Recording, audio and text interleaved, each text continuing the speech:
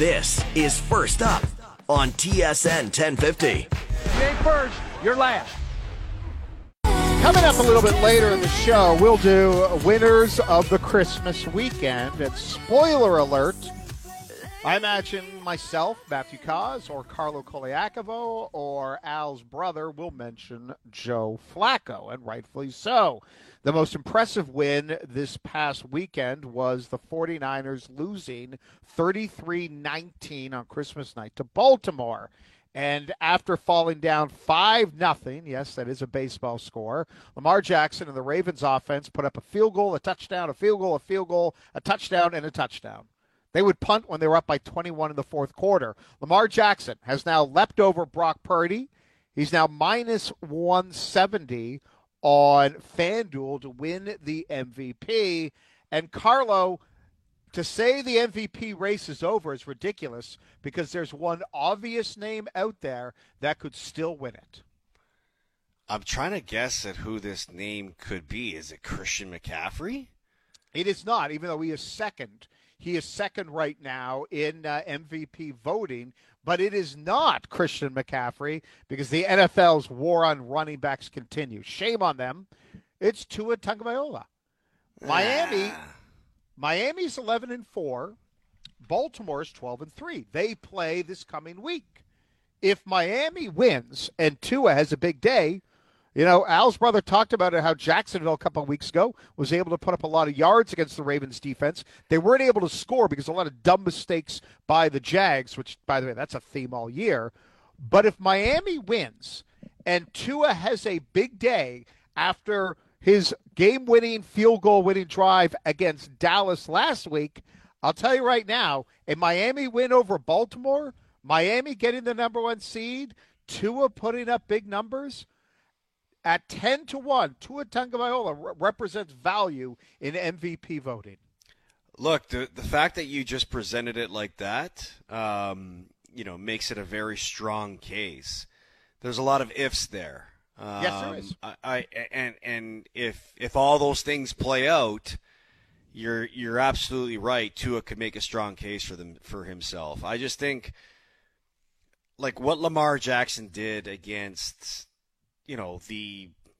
what people label the best team in the NFL and the San Francisco 49ers, I think has sealed the deal for him to win the MVP. Because, look, he's had an MVP season. You just look at the season he's had. I mean, both with his arms and with his leg and the team record and stuff like that.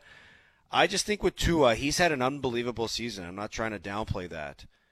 But he's also had, like a couple of duds. Throughout the course of his season.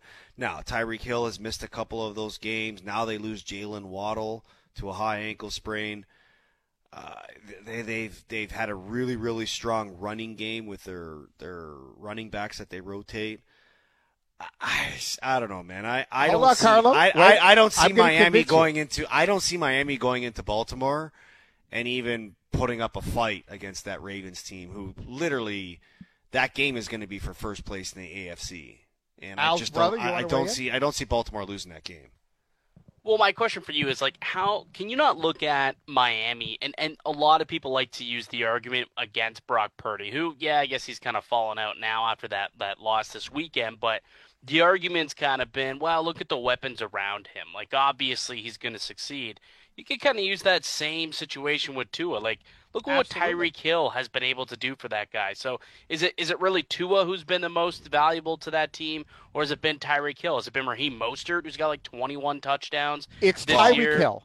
It's Tyreek Hill. I mean, look at the game against Tennessee. Tyreek Hill goes out of the game, and Miami's completely lost on offense. Right. So that's what I mean. So if you're looking at a potential MVP for a specific team, you got to think Tyreek Hill might even be ahead of Tua. But they don't do that. They're not going to give it to the receiver, unfortunately. They're going to give it to the quarterback. But, guys, Miami, they beat Baltimore, and they can absolutely beat Baltimore. Then they end the season against Buffalo. Mm-hmm. If we talk about the MVP, how much of that is about narrative and how much of it is what we saw recently? If Miami wins their last two games, that would mean they have beaten Dallas, Baltimore, and Buffalo. That is as tough a If Miami wins the next two games, Yes. Cauz, if Yeah. Tua's going to win it. That's my point.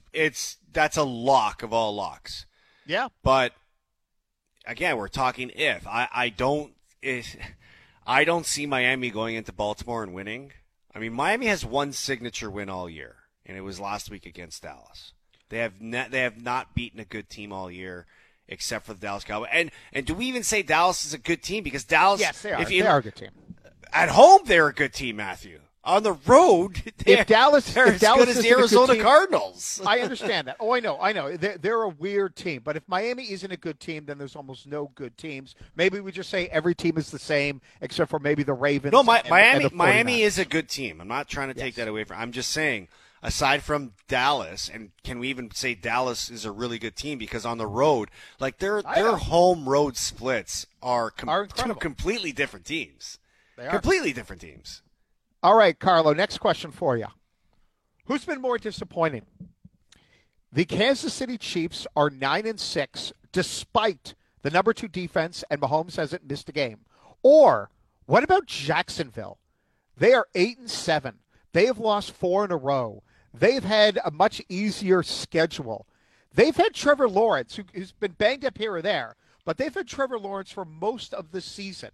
And I bring this up because in the year of the backup quarterback, having a quarterback healthy all year is now a luxury that most teams don't get to have. More disappointing, Jacksonville at 8-7 or Kansas City at 9-6.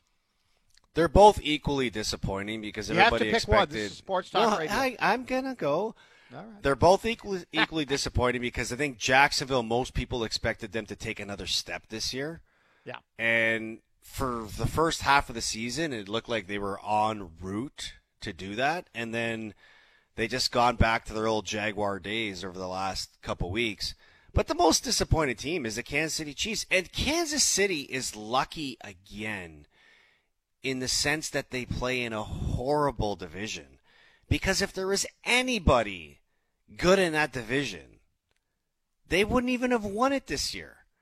Like, you talk about the down year the Chargers have had. Denver was supposed to be that team that challenged them. The Vegas Raiders right now are the team sitting in second place, and they've already had a coaching fire over there. Mm-hmm. And they have Aiden O'Connell as their quarterback. Like, the Kansas City Chiefs are lucky that even in a bad year that they're having, they still don't have anybody that is challenging them for the division. And I think for the Jacksonville Jaguars, Indianapolis has been a surprise team this year. Houston has been a massive surprise team this year. And I think that's why we look at Jacksonville differently, is because they have lost 4 in a row, but they're also in jeopardy of missing the playoffs because there's 2 other teams in the division that are challenging them. So I still think that Kansas City, just because of what you said about their defense, just because of what you said about their health, and let's be honest, I mean, Patrick Mahomes, he has numbers as good as Baker Mayfield right now. Oh, Baker Mayfield has better numbers. Baker Mayfield has better numbers. Now, Baker Mayfield has got, maybe has more weapons around him, but no, Baker Mayfield's numbers are incredible. It's insane to see how good he's been, but just with Kansas City, Aiden O'Connell doesn't complete a pass after the first quarter, and the Raiders beat the Chiefs over the weekend. And maybe, as I said before, the biggest winner here is Eric Bieniemy. Kansas City had the top-ranked offense in 2022. Bieniemy goes off to Washington. And now Kansas City's offense, a lot of it, again, is Kadarius Toney and bad receivers. But I think one of the big winners here is Eric Bieniemy. Also, the other question, and I don't know if we have time for an answer for this now, who's the second-best team in the NFC? Is it Philly? Is it Detroit, who wins their first division in 30 years? Is it the Dallas Cowboys that look like 2 very different teams depending on their geography?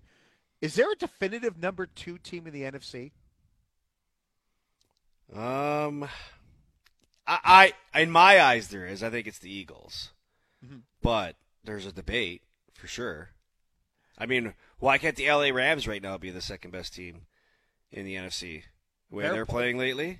Yeah, I would say the Rams right now are playing far better than the Eagles.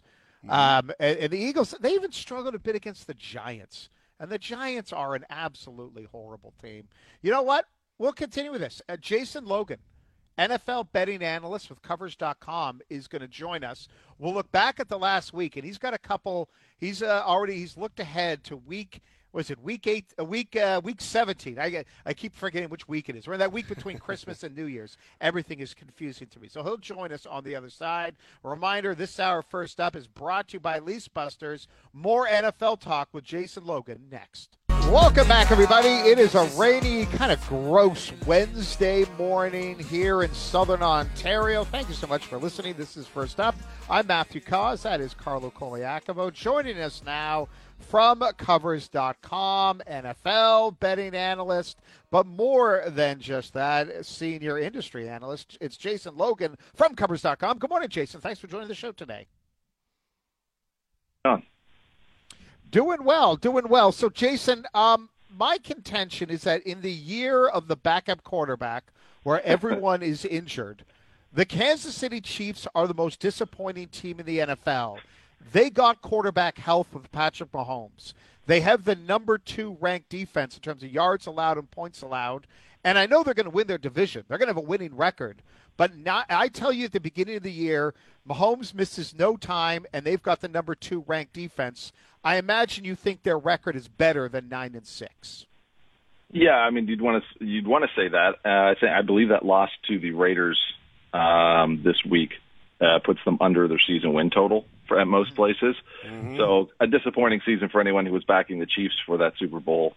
To keep it rolling after the Super Bowl. But it was a tough matchup for them in that game, and I think the injury to Isaiah Pacheco was a big thing because once he went down, that offense got very one-dimensional, and the Raiders didn't have to worry about the run. They were able to bring a lot of pressure. They play that deep shell. They protect against those home run balls, and then they were getting great pressure on Mahomes and kind of taking away the short hits by keeping him on the run and making him throw some bad throws out there. So while it was a divisional win, and I want to say, we want to give some credit to the Raiders. It was a bad situation with Pacheco going down. I think it could have been a very different ball game then. There could have been a lot more balance. But I mean, again, it's this receiving corps as well too. They're letting him down, and the drops continue to happen. We saw Kelsey, even sure-handed Travis Kelsey, drop some balls there in that game on Christmas Day. So. As much as you want to point to Mahomes as the quarterback, I think the guys around him just haven't stepped up as well either. So, and I feel bad for the defense because that's kind of the one thing that always came on late in the season. But the Chiefs have been able to kind of hold that defensive intensity all season long, and the offense has come up short. So, I'm sure they're going to figure this stuff out. I wouldn't start counting out KC, especially if they get those home games at Arrowhead. Well, that's what I just wanted to follow up. That question was, if the playoffs started today, would you feel confident to bet against the Chiefs, or are they still the team to beat in the AFC?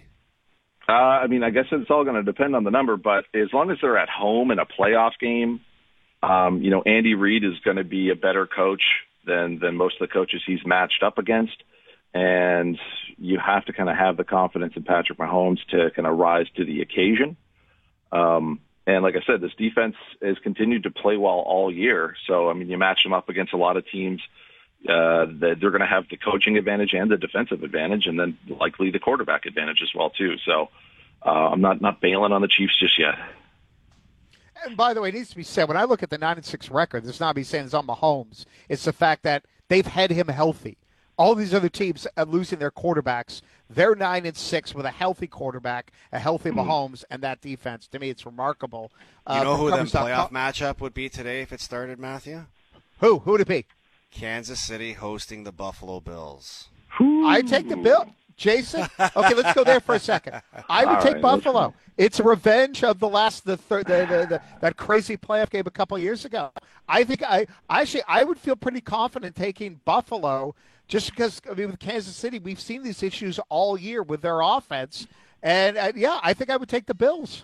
I don't buy into if you need revenge to get up for a playoff game, then there's something broken with your team. It's a playoff game. You've got to be ready to go no matter the circumstances or narrative around it.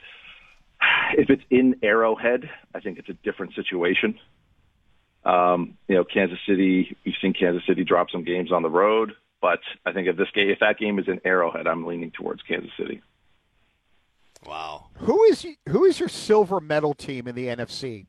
49ers, even despite what happened against Baltimore, they're the gold. Who's second on the podium? Philly, Dallas, or Detroit? And I heard your laughter. It means you probably could maybe just throw a dart at any one of the three.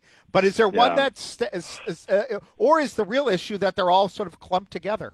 Yeah, nobody necessarily wants to win this division. That's the weird thing. I want to say the Eagles because while they seem to be like in panic mode, 11-4, they're switching out. Getting Matt Patricia in there, calling the plays to kind of demote the defensive coordinator. There's a lot of kind of rumblings out of the locker room that their players are unhappy with the offense. It seems one-dimensional for them.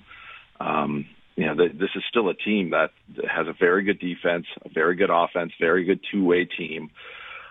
The thing, like you'd say, the Detroit Lions maybe 2B because they're playing well and they could score, but that defense is still an iffy situation. You look at Dallas still, they have a win over the Eagles. We're kind of stumbling in that long stretch of that gauntlet that they had to run through November and December and caught them at a bad spot. But the Cowboys, and I'm a Cowboys fan, I mean, it's one of these teams that if they have to go on the road in the playoffs, it's going to be a big, big issue, and it looks like they're going to have to. So, I would say, I guess my silver medal is the Philadelphia Eagles because I still think their ceiling is much higher than what we've seen. They're not playing their best football right now, which could be a problem. Let's see what they do the next 2 weeks. Jason, I know you like to put a couple wagers in, but I've been known to do that from time to time. Yeah. Do you think a good value future play would be the Cleveland Browns to win the Super Bowl? Oh my God! So we're talking plus 5,000 right now. I mean, Joe Flacco is incredible right now. What he's doing. This guy is a young Patrick Mahomes right now. Okay, yeah, young Patrick Mahomes. The Flacco thing worries me because, I mean, as much as his yardage has been great and the touchdowns have been great, he's thrown a ton of INTs as well, too, and those are just backbreakers in a playoff game.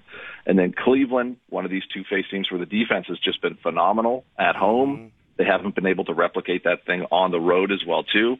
They're probably going to have to head on the road somewhere. So, no. I think there's probably a better way to spend your money right now. Not even a sprinkle. Gotta be some Wow, with that some Boxing defense Day sales out there. Yeah, I know. I like it though. I like it, Carlo. It's your YOLO bet. It's it's the opposite of taking the cowardly way.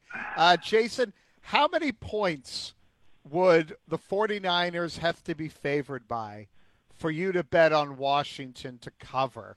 The Commanders, they're getting locked into a top 3 draft pick. The 49ers got to be ticked off after losing to the Ravens. What does that number have to be before you say, I'll take Washington?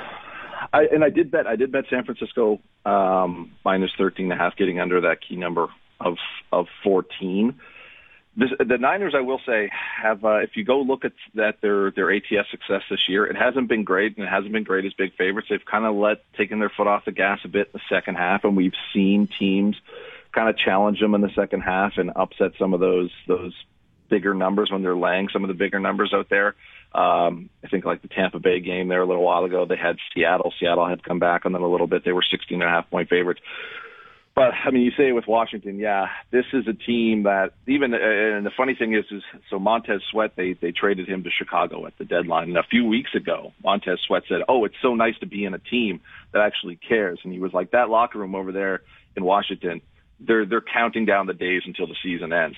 And I think any fuel or any hope that was left in the tank with the Washington Commanders died on the field in East Rutherford in Week 16. They had that big comeback. They bring in Brissett. They had the big comeback. They lose on that last-second field goal to the Jets. So I think any hope or any motivation for them is just quashed. Then there's a ton of kind of uncertainty around this team as well, too, in terms of the quarterback position. They benched Sam Howell two weeks in a row.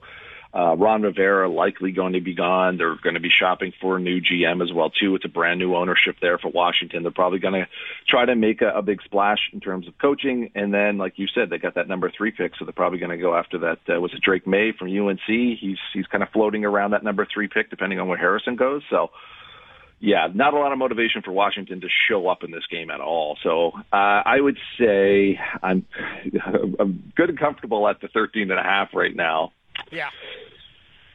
Yeah, I would say maybe like under 17, 16.5, maybe. We'll say.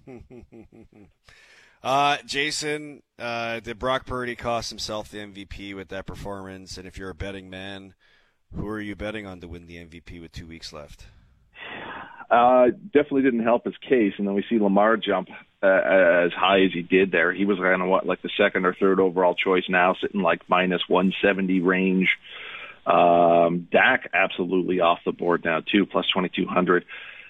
I didn't want to bail on Brock Purdy mainly because they play Washington this week, so I think he can very much atone for those 4 interceptions and a kind of a bum game against a very good Ravens defense. Washington, if there's any team where he can light them up and have like a 400-yard day with 3 touchdowns and absolutely decimated defense, that's this Washington defense that has just been burned by the passing game. So I would not kind of pull the parachute yet on Brock Purdy. It's really going to come down to, because these things are voted on. And you can look at Lamar, and if the Ravens continue to win out, I think Lamar is the guy. Brock Purdy, the stats are there to back Brock Purdy in terms of like all the QB ratings, whether it's advanced or basic stats. It's all there. He's high up on the board, and the wins are there to back him up. But you're going to have people voting on this saying, well, it could be anyone in there. Anyone can throw a screen pass, and anyone can throw these short little slants and stuff like that. So you kind of have to judge what is the common consensus. But for me, I mean, Lamar Jackson is the guy that stirs the drink there for Baltimore. So it's tough to say it's not him. And then Christian McCaffrey moving up as well too. This is a guy who I actually bet to win Offensive Player of the Year before the season started.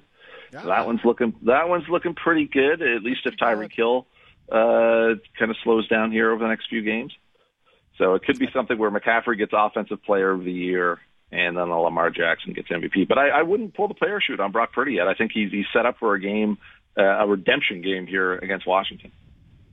Jason, always appreciate. Everyone go to Covers.com. Check out his piece now on some of the bets he likes for the upcoming NFL week, including maybe this is the week to bet big on the Dallas Cowboys. But you got to go to Covers.com to check that out. Jason, thanks so much for joining the show.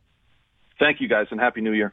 Happy New Year to you as well. So are we there, Carlo? What do we do now for this week? Is there any more Merry Christmas, or are we moving ahead to Christmas to is Happy over, New man.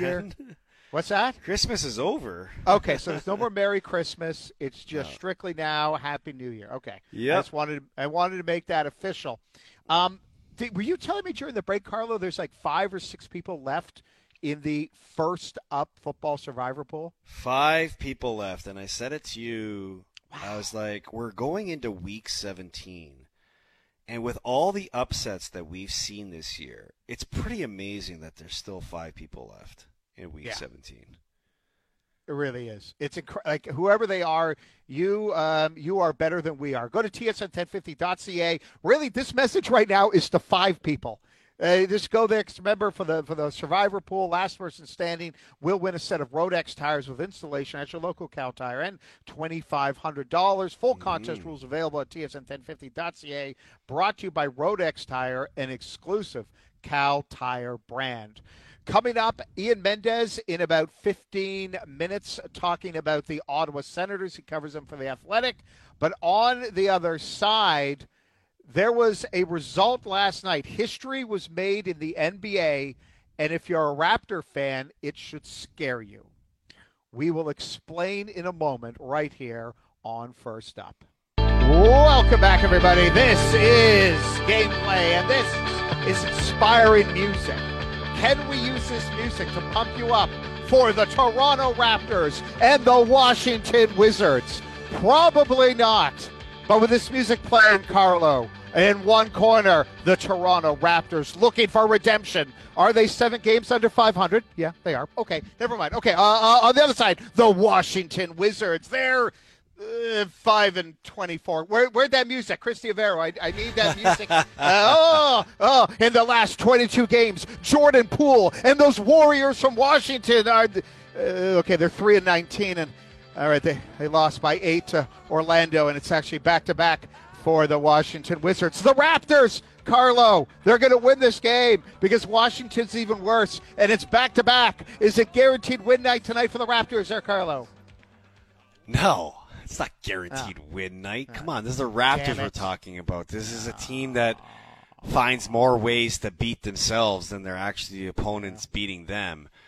But if you're looking at the bright side here, you did a good job at trying to hype this game up and hype this team up. Could we potentially see a winning streak here for the Raptors, Wizards, and Pistons back-to-back? Could the Raptors win back-to-back games and maybe try to win 3 in a row so Darko Rajalkovic could take the whole team out and buy them dinner like he promised that he would if they won 3 games in a row? Probably not. Actually, let me ask you, Carlo, because it's funny. I look at the Pistons, they lose, NBA record, 27th straight loss. They lost to Brooklyn last night, and they're now 2 games away from taking on the Raptors. Their next game against the number 1 team in the NBA, Boston. Boston will probably win that game, so then Toronto's got to take on a team that will have lost 28 in a row. During your playing days, did you ever have that where you were taking on an opponent that was so bad, you were like, guys, we can't be the team that gives a W to that stinky team? Because I feel there's a lot of pressure on NBA teams. Like, it's the Pistons. We don't want to make headlines by being the team that loses to those losers. Yeah. You know what? Not to this extent did we play a team that was on the verge of historical losing streak. Oh, no, they're there. They're there. The Pistons are there. They set the record. Straight losses. No, yeah, they got history. I get that. I'm just saying I've never, you asked me my own experience, I've never, played against a team that was, embarking that type of record. But I have played against teams that were on like 7 or 8 game losing streaks, and those are scary games to play because, the game probably means a lot for you and nothing for them, and you don't want to be the team that ends up being the team that they beat to get out of their streak. So, and I've always said this, and, you can ask players that continue to play the game. The hardest games to play in the National Hockey League are the games near the end of the season when you're playing against teams that you look at the standings, they're supposed to be one of the worst teams in the league. But they are the hardest games to play and get results out of because you're just not meeting that same level of intensity that those teams that are supposed to be bad are playing with. Because as a player, some of the best games you find yourself playing are when you really got nothing to lose when you're playing. Right? You're out free. There, you're doing less thinking, you're free, you're playing. Plus, you've got guys that have been called up from the minors that are playing for a ton on their own, either a job in the lineup, a contract for the following year. And that's why late in the season you always see those upsets happen because the team that is supposed to win doesn't play at the same level of intensity as the team that's not supposed to win. So this is probably going to be somewhat similar to what we see tonight with the Raptors and obviously the next game against the Detroit Pistons where, man, that would be funny. It would be funny, but it would also be embarrassing because it'd be depressing. But yes, I see the comedy. You're absolutely right. There is dark comedy in whichever team it is that loses to the Pistons. Here's the thing, Matt. Yeah. Here's the thing. I mean, the Pistons are about to break the record. No, they broke it. I'm sorry to interrupt you, but they've broken it. They are now your NBA leaders all time in consecutive losses at 20. Okay, so don't disrespect the Pistons. Don't disrespect their record. Shame my on apologies. We should actually listen to some audio from Monty Williams, the guy who got paid a boatload to coach this team. All right, let's do that right now. But hold on. Before we go there, I just want to put a bow on this. Yeah. The team that you don't want to be right now is the team that goes into the record books as the team the Pistons beat. That's my point. To finish this streak. That's yes. why the Pistons are a scary team. That's why I was hoping the Nets would have lost and then the Pistons would have won, and it would have the energy of that game would be different. Okay, the highest paid coach in the NBA, Monty Williams, on setting the consecutive NBA losses record. You have to be real about where we are. Nobody wants something like this attached to them. The bottom line is it's my job. It's my responsibility. I've been through tough playoff losses, and this is relative to that. When you lose a playoff game, when you get eliminated, this kind of feels like that. Basketball is what we do. It's the body of work that we take a lot of pride in, and you take pride in it because you want to win, and we just haven't done that. And again, that's on me. So hold on a second. He's taking the blame as the coach for all this because he's comparing it to losses that he's endured in the playoffs versus. That's right. What? The feeling's not even eerily similar. Not even close. When you lose in the playoffs, it's because you're massively disappointed because you couldn't advance farther. Dude, you've lost 27 games? 27 games. 27 games in a row. That's not the same feeling as losing in the playoffs. Clearly, the Pistons have broken his brain. Let's hear from their star player, Cade Cunningham, on setting the NBA losses record. Don't jump off the boat. We got to stay together. Right now is the easiest time to stand off and be on your own.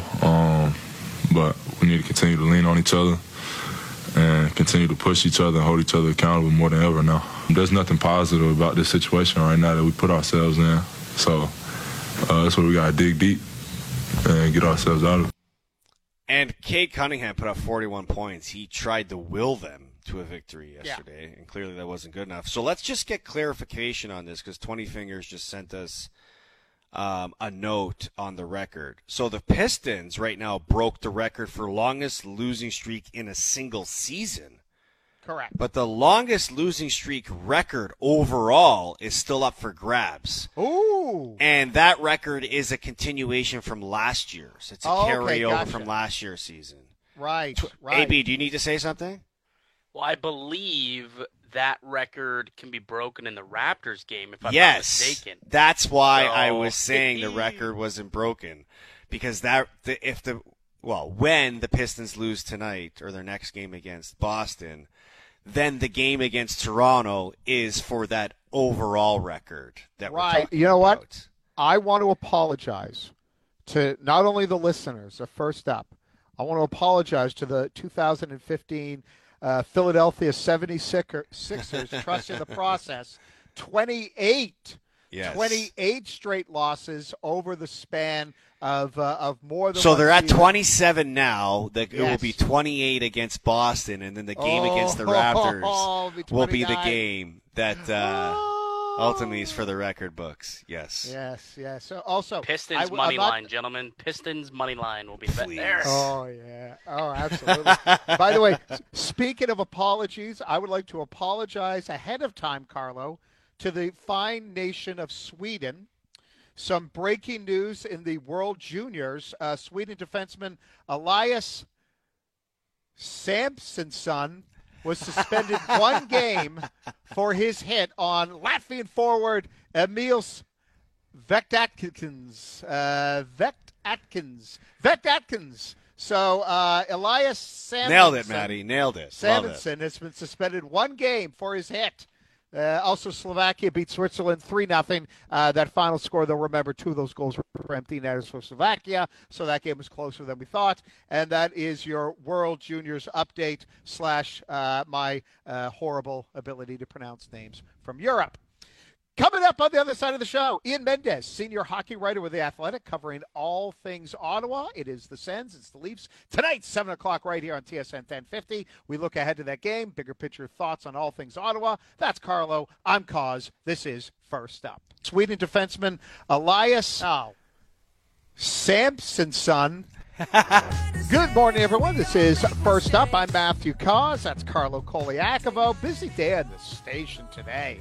1 o'clock, Canada versus Latvia in the World Juniors. Then 7 o'clock tonight, it is the Toronto Maple Leafs taking on the Ottawa Senators.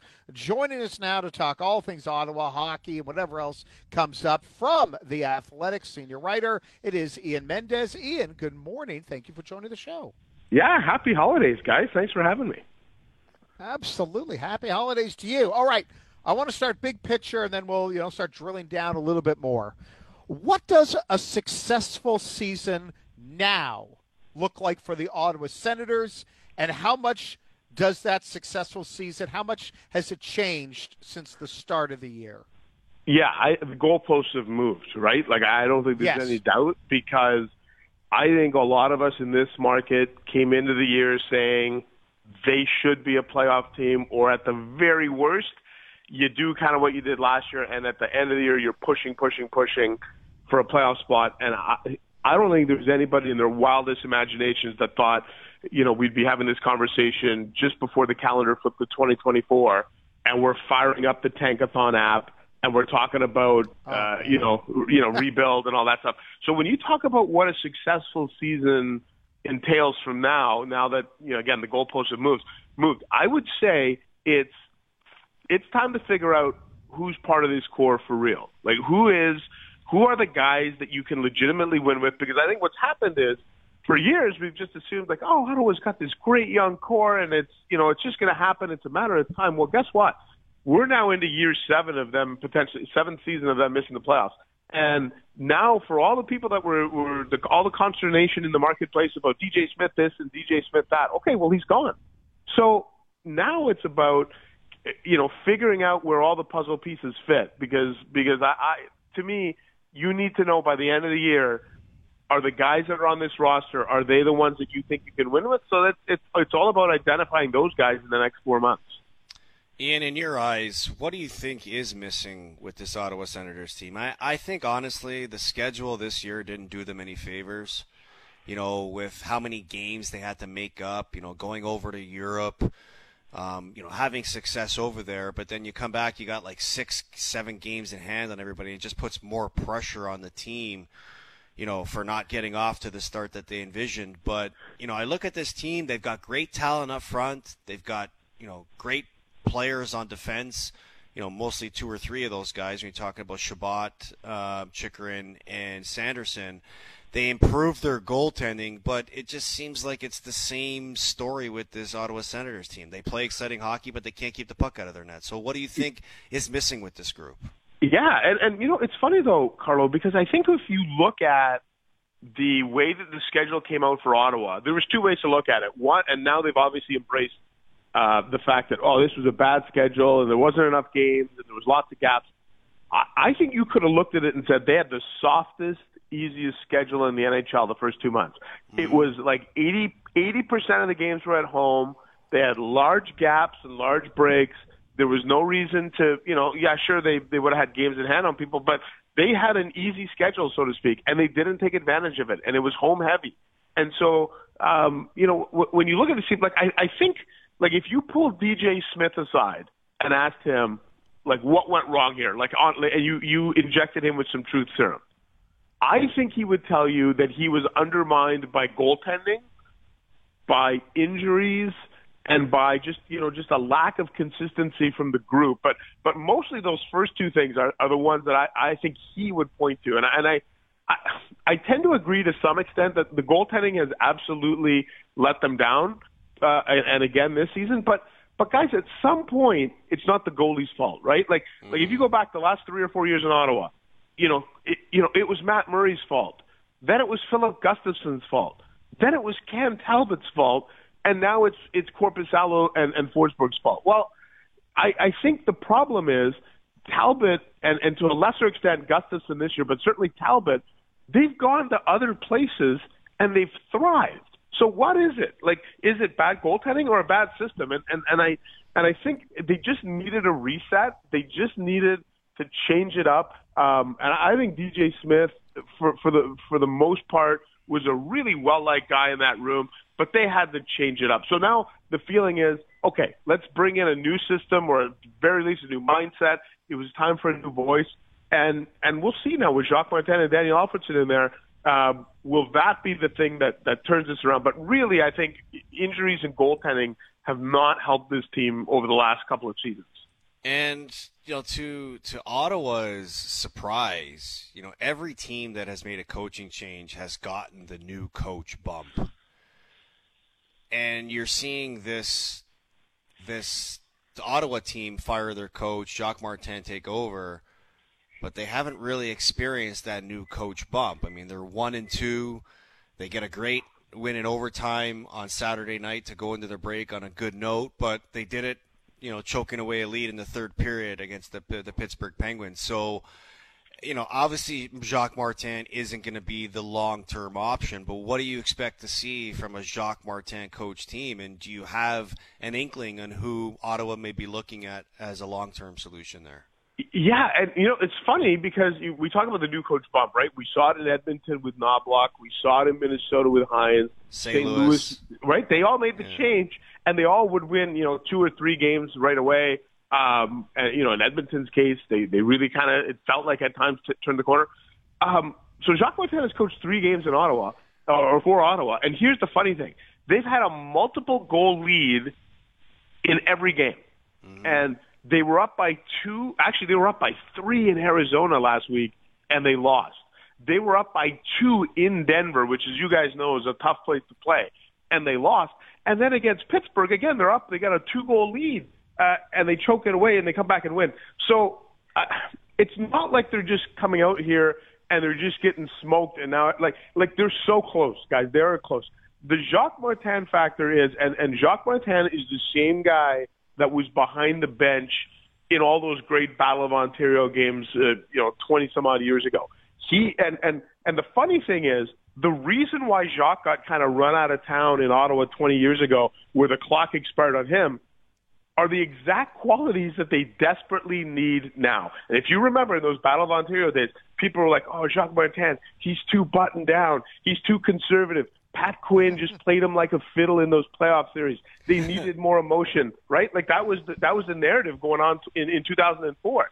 And now it's like, boy, could we use the calmness of Jacques Martin in this marketplace? Could we use the, just the quietness? We just need some quiet around here. And he's an X's and O's guy. And I really implore a lot of Ottawa fans to go back and listen or watch Jacques Martin's post-game press conference from Saturday night when they beat the Pittsburgh Penguins, and him talking about building the foundation and changing the mindset and turning Tim Stützle into a 200-foot player and changing the mindset of this group and making them believe that they're a good team, but to take that next step, they got to leave the points in the rearview mirror. It's not about scoring. It's about, as you said earlier, Carlo, it's keeping the puck out of your net. So he's gonna do all those things.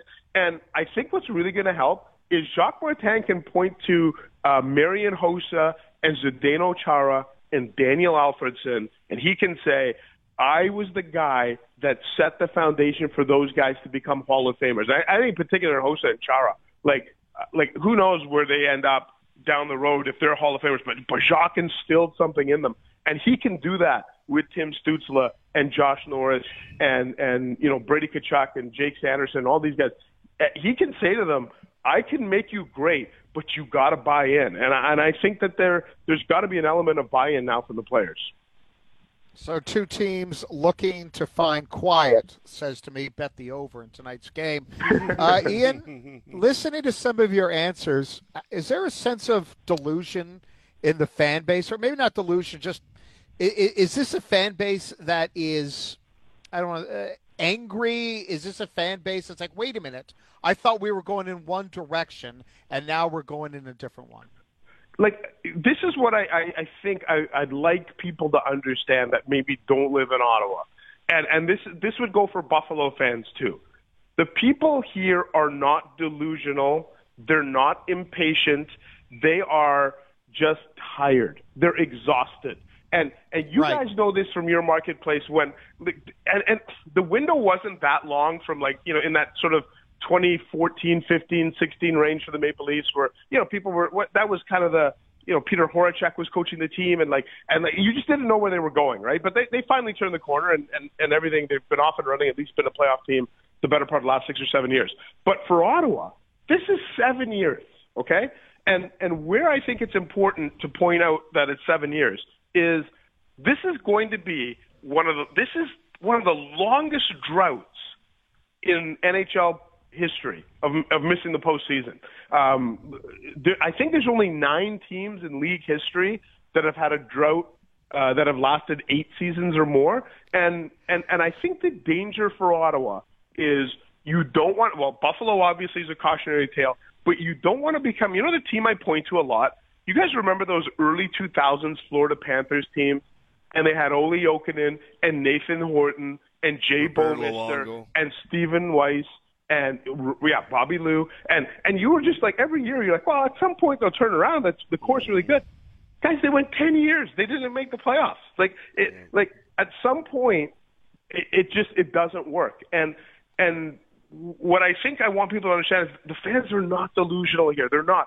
They're just it's a smart fan base. They're just tired of it. And I think sometimes Buffalo and Ottawa fans, they sometimes get a bad rap when there's some empty seats sometimes at these venues. But it's not empty seats because they don't care. It's empty seats to send a message is if you win, we'll show up. But when you have a clown rodeo for more than 5 or 6 years, don't put that on us. And that's the disappointing thing for Ottawa. And I'm not suggesting that it's a clown rodeo again now, but you have to understand, you got to be a little empathetic to them because it's been a tough year when you finally felt like you got a new owner who's just been fantastic and everything was supposed to be great. And now you kind of feel like you're being pulled back into the past with some of the weird things that have happened off the ice this year and the losing. It just kind of feels like you're stuck in this time warp, and you can't help but feel for those fans that are emotionally and financially invested in this team. Ian, a pleasure. Thank you for doing the show. Check out his work at The Athletic. Thanks for joining us. Yeah, have a great day, guys. Thanks for having me. Take care. That is Ian Mendes. Coming up on the other side, winners of the weekend, and also Carlo. He mentioned the name Peter Horacek. I got shivers. On the other side, I'll give what his winning percentage was as the interim coach of the Toronto Maple Leafs as well. We will do that. Winners of the weekend and Peter Horacek next.